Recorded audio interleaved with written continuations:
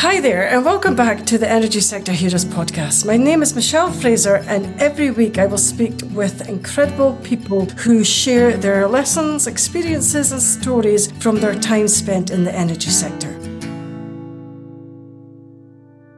Hi there, and welcome back again to this week's episode. If you're new to the show, then please take a second to subscribe and even consider sharing the show with just one other person. This week I am joined by Rayan Kassis. Would you like to introduce yourself, please, Rayan?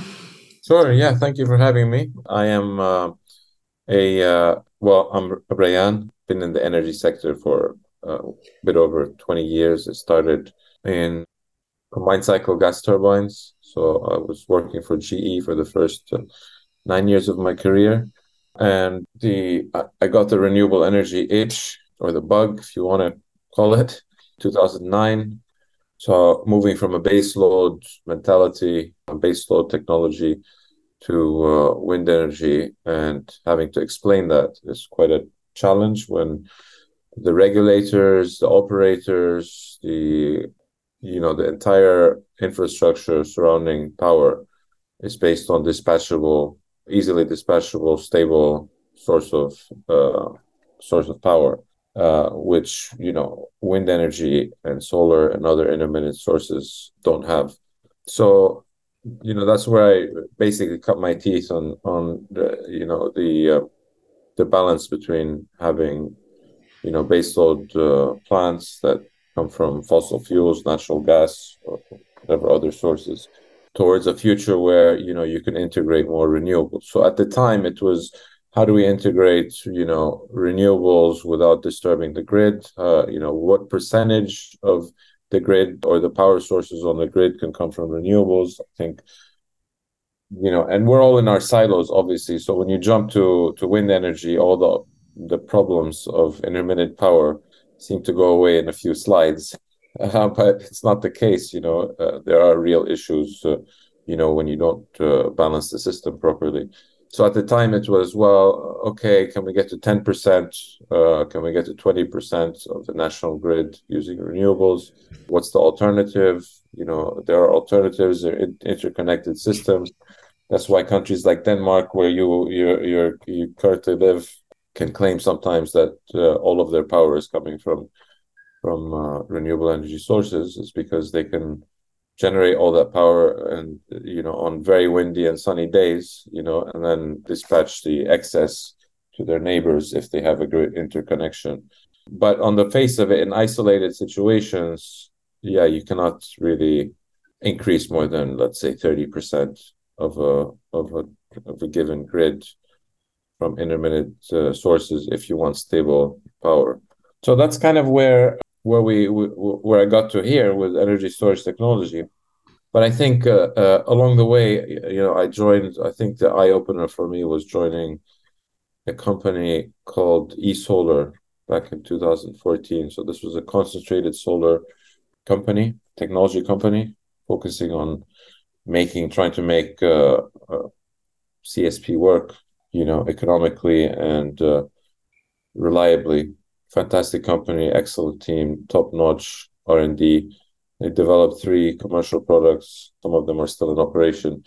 But basically, that was kind of, so coming from baseload combined cycle natural gas power plants, moving on to wind, and then moving on to something that offered the promise of dispatchable renewable energy.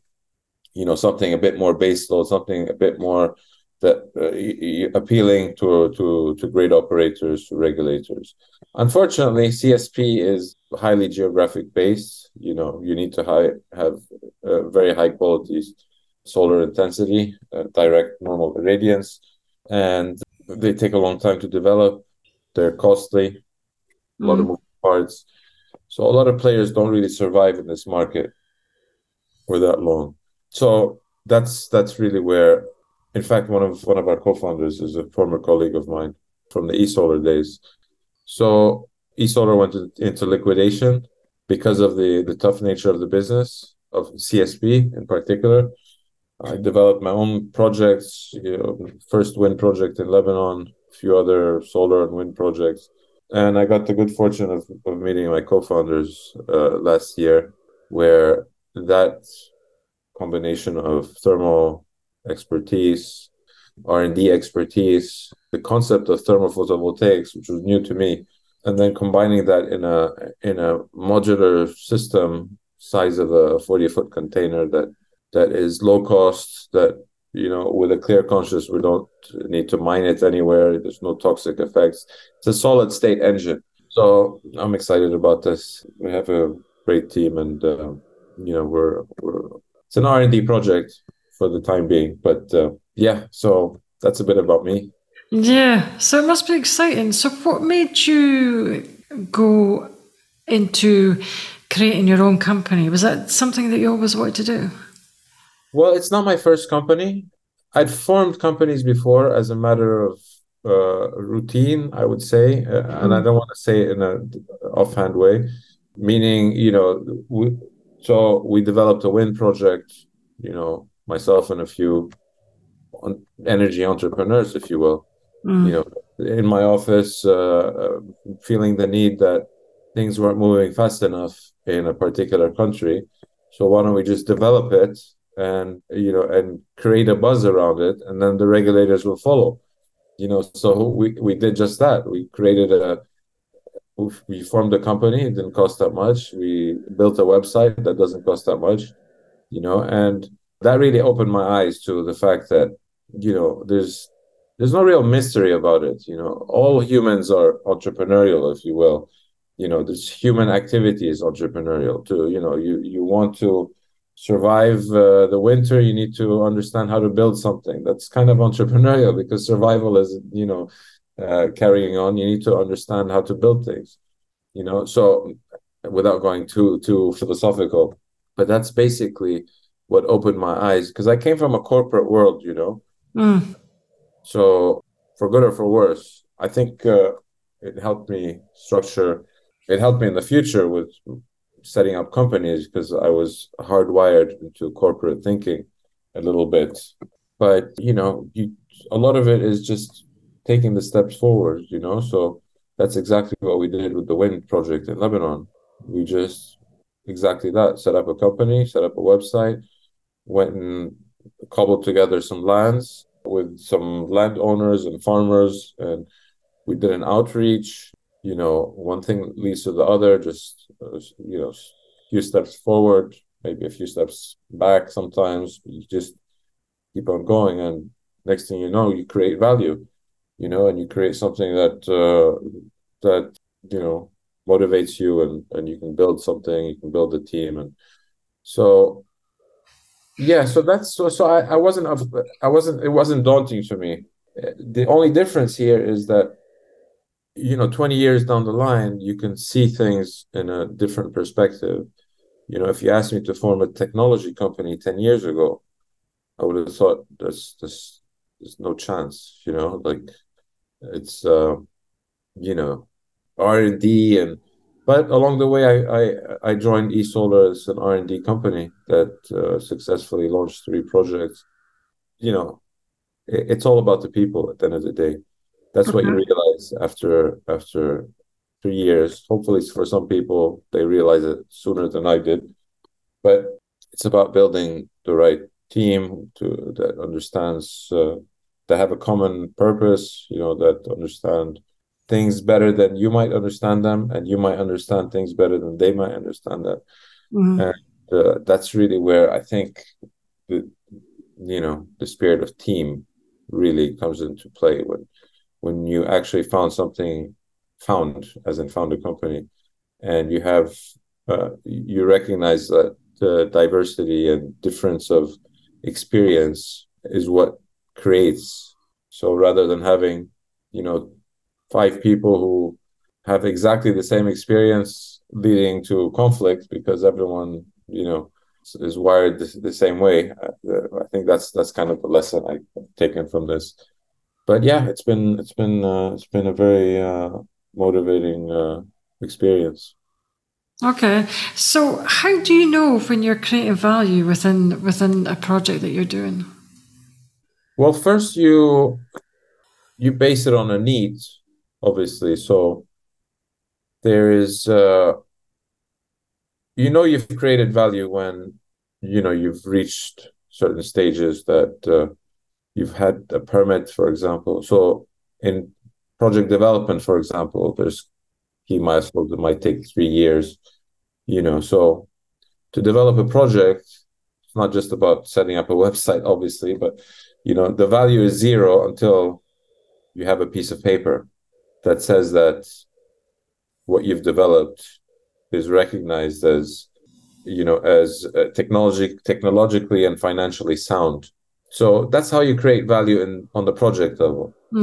How do you create value at the technology level is that you've demonstrated core aspects of what you think you're going to develop, and it has been successfully demonstrated. You have data sets that give you, you know, the the tools to be able to adjust your design so that you make it more efficient, you make it more operable, you make it more maintainable. So that's really the beauty of a commercial R&D project for a technology as opposed to a project, is that this is where you create value. Is obviously you bring your combined skills and knowledge that minimizes the risk of you failing, obviously. But you need to create a physical product that works, that has a utility for your customers, for your stakeholders. And to do that, it has to run properly, it has to be efficient. So obviously the number one value you're creating is to create a system that works, number one. Then it might work, but it might not be easily to maintain. It might have, it might be a nightmare for operators. You might have a fantastic unit, but you deploy it and the operators don't like it. It's hard to maintain, it's a headache, and then someone else comes along and, has something that's easier to use. So you have to think about operation and maintenance. So how to design a perfect product that's nice to use, let's say. It's like anything. You want to buy something that's nice and easy to use. So what are the features? What are the software features? What are the, monitoring diagnostics that you need to incorporate? So that's how you really create the value, is that, it's something that has utility to the stakeholders, that whether it's a customer or well, it's a customer at the end of the day. Okay. So you were going back to saying that the most important thing in any company is the team. Do you really believe that? Yeah, absolutely. 100%. This is the most important aspect, is the team. And this is why it's very important for startups and companies to build a strong culture, because the culture motivates the team, and the culture is based on common sets of values. So it's extremely important. This is how you keep a motivated team at the end of the day. This is how you build value. This is how people are innovative. This is how people come to you want to come to an office where you feel that you share a common purpose.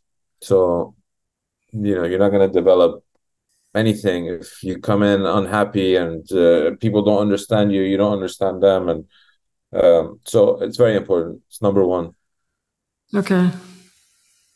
Okay, but you were going on. You were saying before, when you were working with one of the companies, that you saw a gap in the market that maybe wasn't being progressed quick enough.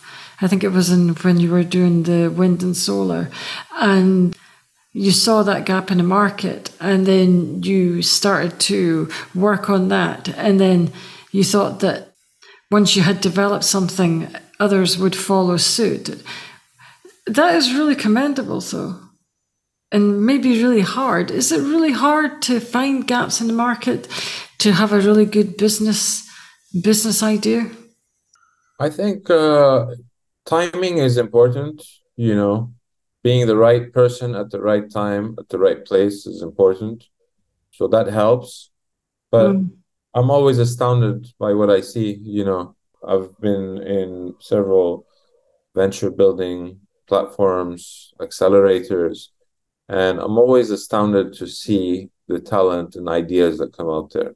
So I can say I was at the right time at the right place at many times in my career. I could say I've been at the right time with the wrong people at many times in my career. You want to minimize that, but it's a fact of life. But yes, you do need to see a need in the market, and this is where it's very important to, if you're so inclined to do so, is to always listen to people and understand, hear their ideas, because people have fantastic ideas, that become commercial successes because they've seen a need, even when the need is not very clear yet. So yeah, I find people brilliant in many cases. But from my own perspective, yeah, we took risks. You should allow yourself some risk taking. So at the time, in that particular case, there was no regulations for a wind energy farm. It was old school tender approach, non-privatized. The government knows best. But then we realized the government didn't know best, and that they wouldn't be able to develop a wind farm or a solar project on their own. And this is where we took the calculated risk, I would say, to go ahead and invest in the development of our own project, and then kind of present it as a established fact. So it can work in some cases. I wouldn't say it works in most cases, but it can work where there is a need. People want to get there. They haven't defined how they want to get there yet. And this is where, you can come and say, I've already developed it. Here it is, based on sound technical principles, of course, not the, pie in the sky. Like, this is because I come from this background. So you also have to have some expertise. But yeah, we took the risk and we presented it. And a year later, the actual policy came out that allowed us to bid for a power purchase agreement for a project that we developed as an idea over coffee, in a small office. And yeah, so particularly proud of that.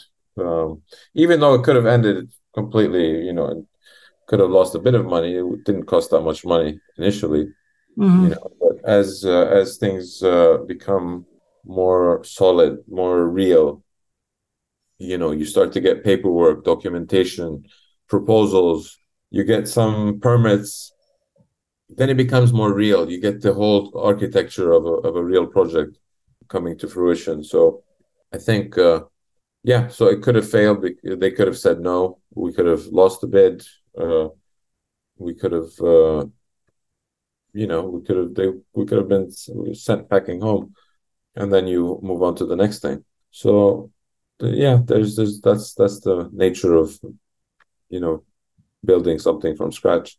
It is, and it's really commendable that you're able to build something from scratch, because that is really hard to do.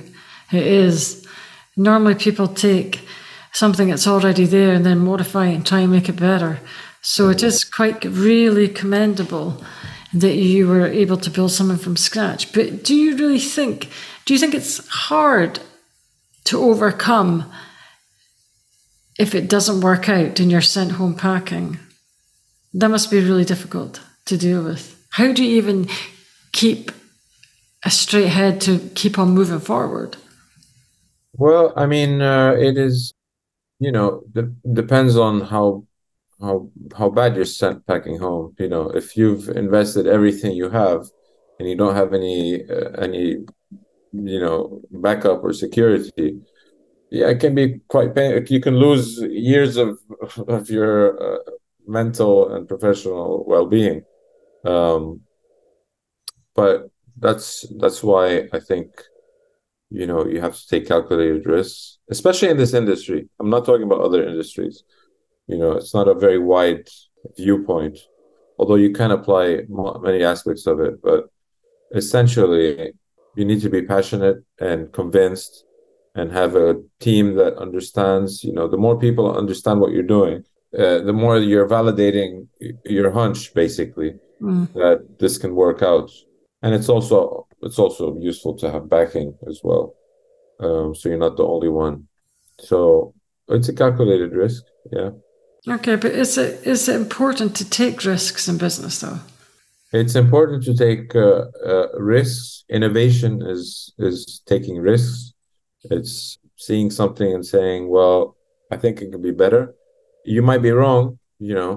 If you're right, you'll be the hero. If you're wrong too many times, then that will stick to you. But you want to be wrong as everyone is wrong. But I think that's the key thing. So yeah. Okay.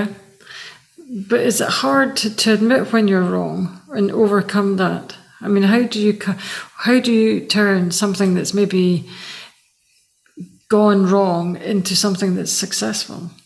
And when do you know? How do you do it? Yeah. And when do you know? I was going to ask you as well. When do you know when it's when you should just throw in the towel, especially in business? Because some people I would think would keep going no matter what. Some people keep going, they chase the wrong assumptions, and this is where you need to be honest with yourself and make decisions based on facts, and not emotions. Meaning that a lot of, and I've seen this before. You keep throwing after the same problem, and the solution might be to either quit or radically rethink your direction, even if it might cost extra, but it will, you can overcome your certain limitations by redirecting the project in a different way. So yeah, this is where, and it comes back to people again, is that if there's not an open environment where people can voice their concerns and objections, whether it's technical or commercial, then you're in the wrong place. And I know it's very difficult to get out of the wrong place. A lot of people need that salary. People need to be secure. That's a very genuine concern. But from my experience, and I've had very bad experiences, is that when you're in a toxic environment, you need to get out of there as soon as possible, because that is always going to end in failure. And usually, if you're the one at the receiving end of that concern, meaning you feel that you don't have the voice to or the ability to voice your concerns, you will probably be the one who's going to be first thrown under the bus. So it's not funny, actually, but I think for anyone hearing this, if you're in a toxic work environment, get out of there and make it clear that this needs to change. That is my number one advice on that. Do you think it is important to leave a toxic work environment? Because a lot of people don't. A lot of people maybe think that they maybe don't have the strength to leave. Most people do not leave. Most people do not leave. It is, like I said, salary and prestige, and it might be a fantastic name company. People might look up to it, but inside there's a problem, and this is where you have a problem.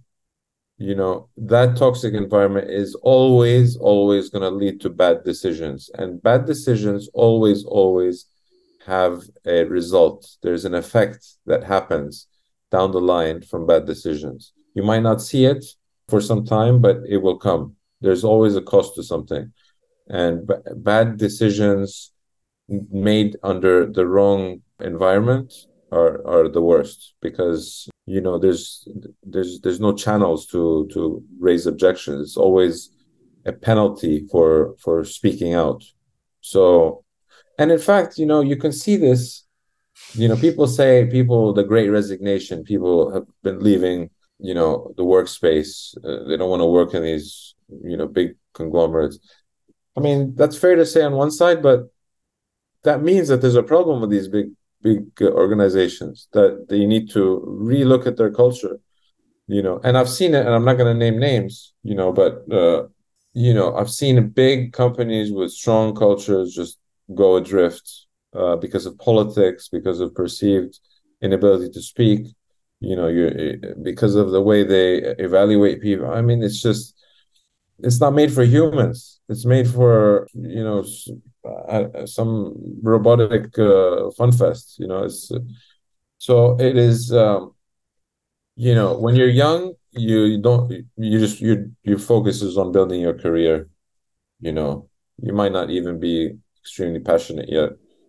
These things come later, especially in technology, especially in the energy sector, energy sector, where traditionally, uh, you know, products are manufactured by these big conglomerates. Innovation has been slow to come. Only in the past, I think, with solar and wind, entrepreneurial activity have really boomed, and then with smart grids. So all the big traditional ways of doing things have the space is much more dynamic now. So I think there's a lot of lessons to be learned with that. But going back to the environment, when you're a young person, you're building your career, you know, you might not even see the toxic environment because no one even cares who you are. You're just a young, fresh employee, trying to figure out their way. But as soon as you do recognize it, it's safe to say that you should try to find a safe way out as soon as possible.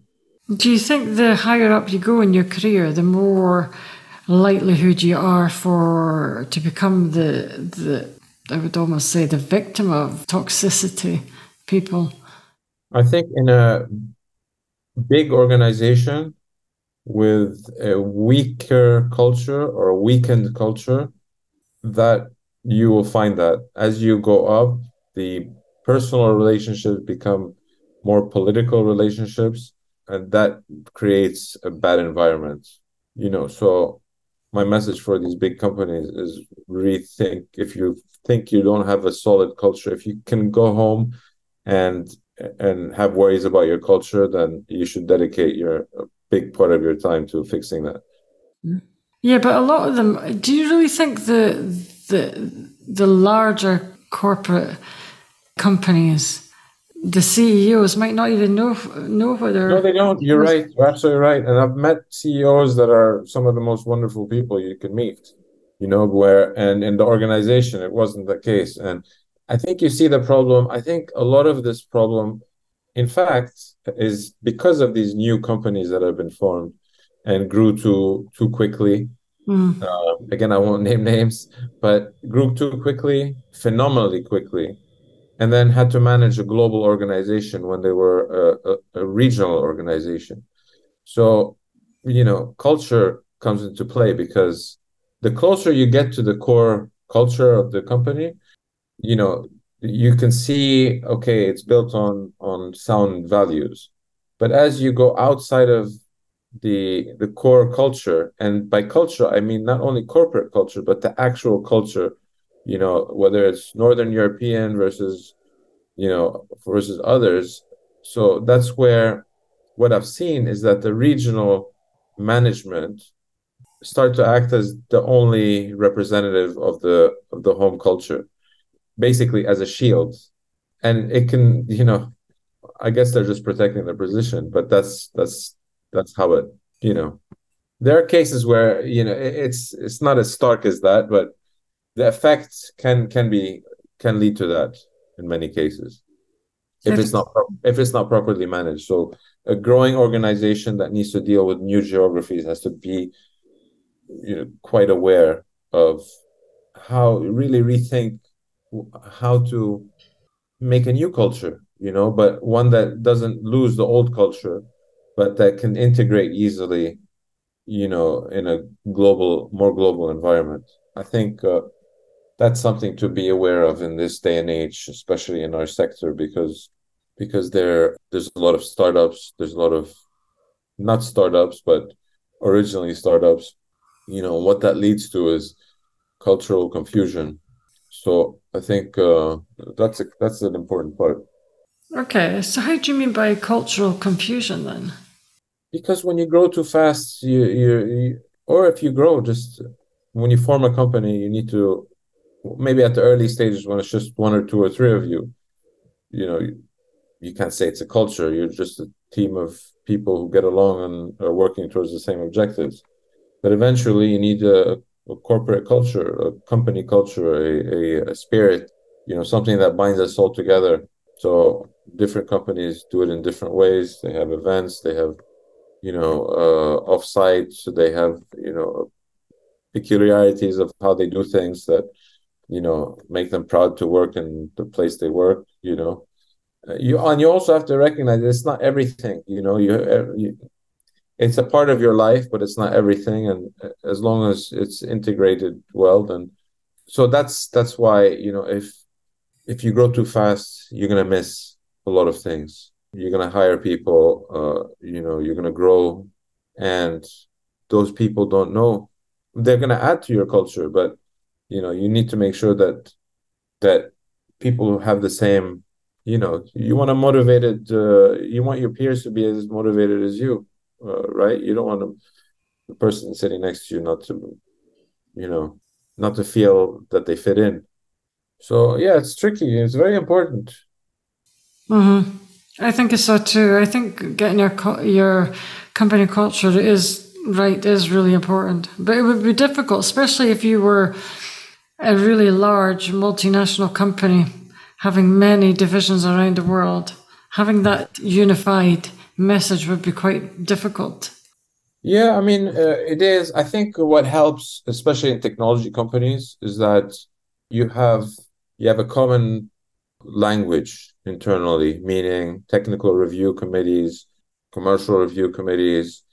You have a common platform from generating proposals. You have a common language, so that creates, and people use the same software, and software is annoying. The same things that annoy one person will annoy the other person.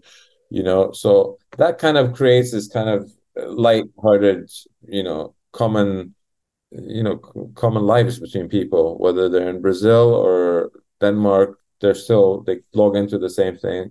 They join discussions on the same calls. So that definitely helps. And then when they meet once a year or twice a year, they know each other by phone. And so I've seen companies do that brilliantly, actually. Some of the companies I've worked with, they've done it really fantastically, and it creates a nice atmosphere. So that's the positive side. There's ways to address that, and especially if it's a well-run professional organization, then you can create that common space in a global environment. Okay, I think so too. So you were going back. I was going to ask you, so have you ever had any career disasters yourself then? I've had a few career disasters, yeah. I've been in situations where I've felt completely isolated due to new management and booted out, just summarily dismissed, for purely political reasons. So, you know, and what I mean by political reasons is that there's no review, everything is fine, beautiful. We're working on a common strategy. Someone new comes in, wants to bring in their own lieutenants, and you know takes a kick at the weakest links. So I've had that. I've had situations where, well, like I said, toxic environments where, you know, really, I would say, what's that word? Where burnout completely burn you out, just lost completely interest to lift a finger simply because I was put in an intense pressure cooker to develop a project. And yeah, so that created a very bad cycle. And I'm not the person to shy away from raising my viewpoints. So I would say they were career disasters, but I think in hindsight they were extremely valuable to me as a person.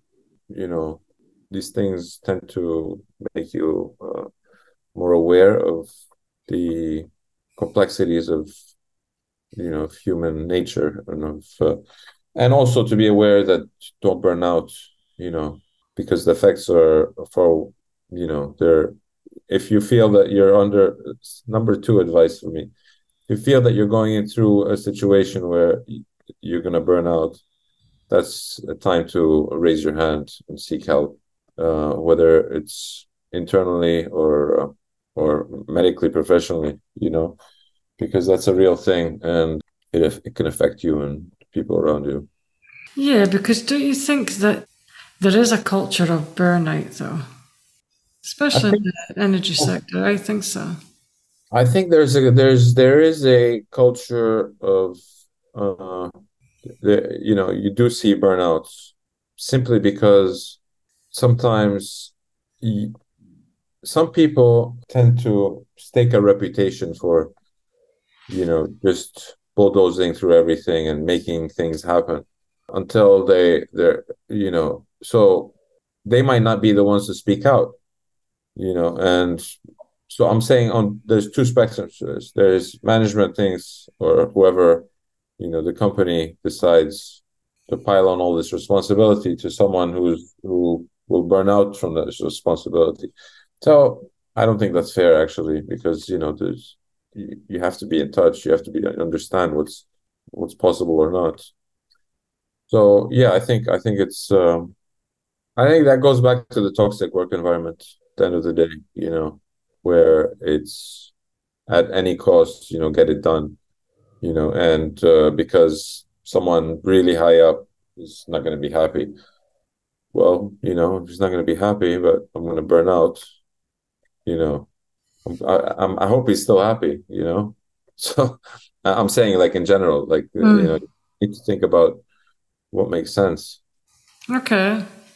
So it's better to get out before you burn out, then. That's your advice. Yeah, it's not as yeah, that's a good I think the problem becomes worse when you have positions of responsibility towards other people. I think this is where it becomes a bit dangerous, because it's hard to leave when you feel that you have people that are dependent on you. Mm.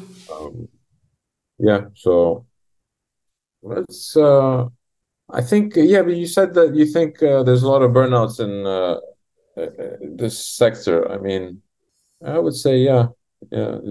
There's a lot of projects going on, and there's a lot of pressure to get things done, and it's there's not enough people. Everyone knows that there's not enough people in this industry, so there's more being done by fewer people. But do you not just think that's just the way that companies want to run? They just want to work, especially in some of the bigger companies. They would just want to work their employees to the maximum, even though they still need two people to do one job. They will still only hire one person to do a vast majority of the work. Yeah, I would say if you can combine like the European approach with the US, you can probably get something in the middle that's maybe the Nordic corporate culture. And, Mm, because you recognize that there's, at 5 o'clock, you kind of 5:05, don't expect to get on a call with someone in Denmark. I mm, thought that was the most fantastic thing I've ever heard, I've ever seen. We're in a high pressure project situation, but you know that you're not going to call your colleague at 5:05 because he's with his family, or 6:05. I'm not saying they get off at 5, whatever the time is. So I think that is, I think that's healthy, and you should encourage healthy practices for who you call your team. So you need to mean team, and their well-being and their personal life and professional life. So I think it's very, I think people need to be aware, and if you're in a position of responsibility, then it's not about numbers, because your numbers won't sustain themselves if you have a burned out team who don't have a good balance. yeah, but there is a kind of culture, especially in the energy sector. Whereas if you burn out, some people just feel like you would just get someone else. It's how cutthroat it can be. Yeah, it is. Yeah. Depends on, on which part of the energy sector. I mean, the energy sector is quite, there's a construction side, there's the EPCs, there's developers, there's, people have different stress levels, different aspects. As the technology providers, those can vary wildly. Yeah, it's quite interesting. Yeah, it is. So do you find it hard to have mentors within your career, being your own boss? Or do you mentor each other if you're working in a small team? Do I have a mentoring? Meaning? Yeah. Do you find it hard to have mentors within your career? I think I'm finding it easier now. I think when I was younger, I was probably more not ready to take mentorship. Let me put it this way. I think mentors are important, but I think a lot of the best mentors I've had, I didn't intend them to be mentors, and they probably don't know they're mentors. But just through working and understanding how they work, and that a lot of time you have your core values, but you also understand ways of doing things, a certain professional approach, and there's a lot of these moments where that checks the box for you, and you're like, okay, this is someone that you look up to professionally and personally, and you learn from that person. So yeah, I think it's important. I think it's very important to. You don't have to formally name it a mentorship or give an award or something, but it's important to value and recognize positive influences and seek out their advice. People like to, at least myself, I'd be honored that someone comes to me and asks for my advice anytime. So it doesn't matter who it is, really anyone. If someone comes and asks me for advice, I take it as a badge of honor that I'm worthy of being asked that, and my experiences will bring some value to another person. So I think, from that aspect, I think a very healthy thing that I've seen in the past is where it doesn't have to be an executive, but someone takes care of a new talent that joined the team, and I think it's helpful, a mentorship program within new organizations. At the corporate level, you always rely on, people that you've worked with, seen how they've succeeded, ways of doing things, ways of setting up a company, ways of inspiring people. There's many aspects of it. So, yeah. Okay. I think that's all the questions I'm going to ask you, actually, because it's been about an hour, actually. Okay. Yeah, unless you want to discuss anything else. No, yeah, thanks for having me. I think you were right.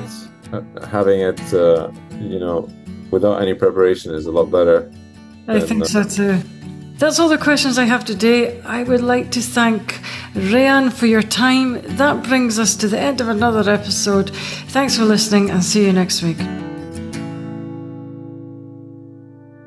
That brings us to the end of another episode. Thanks for listening. If you enjoyed the show, I'd like to gently encourage you to leave a 5-star rating wherever you listen to podcasts, and share the show with another person. You can also follow me on LinkedIn or via my website, www.michellefraserconsultancy.com. Thanks again for listening, and see you next week.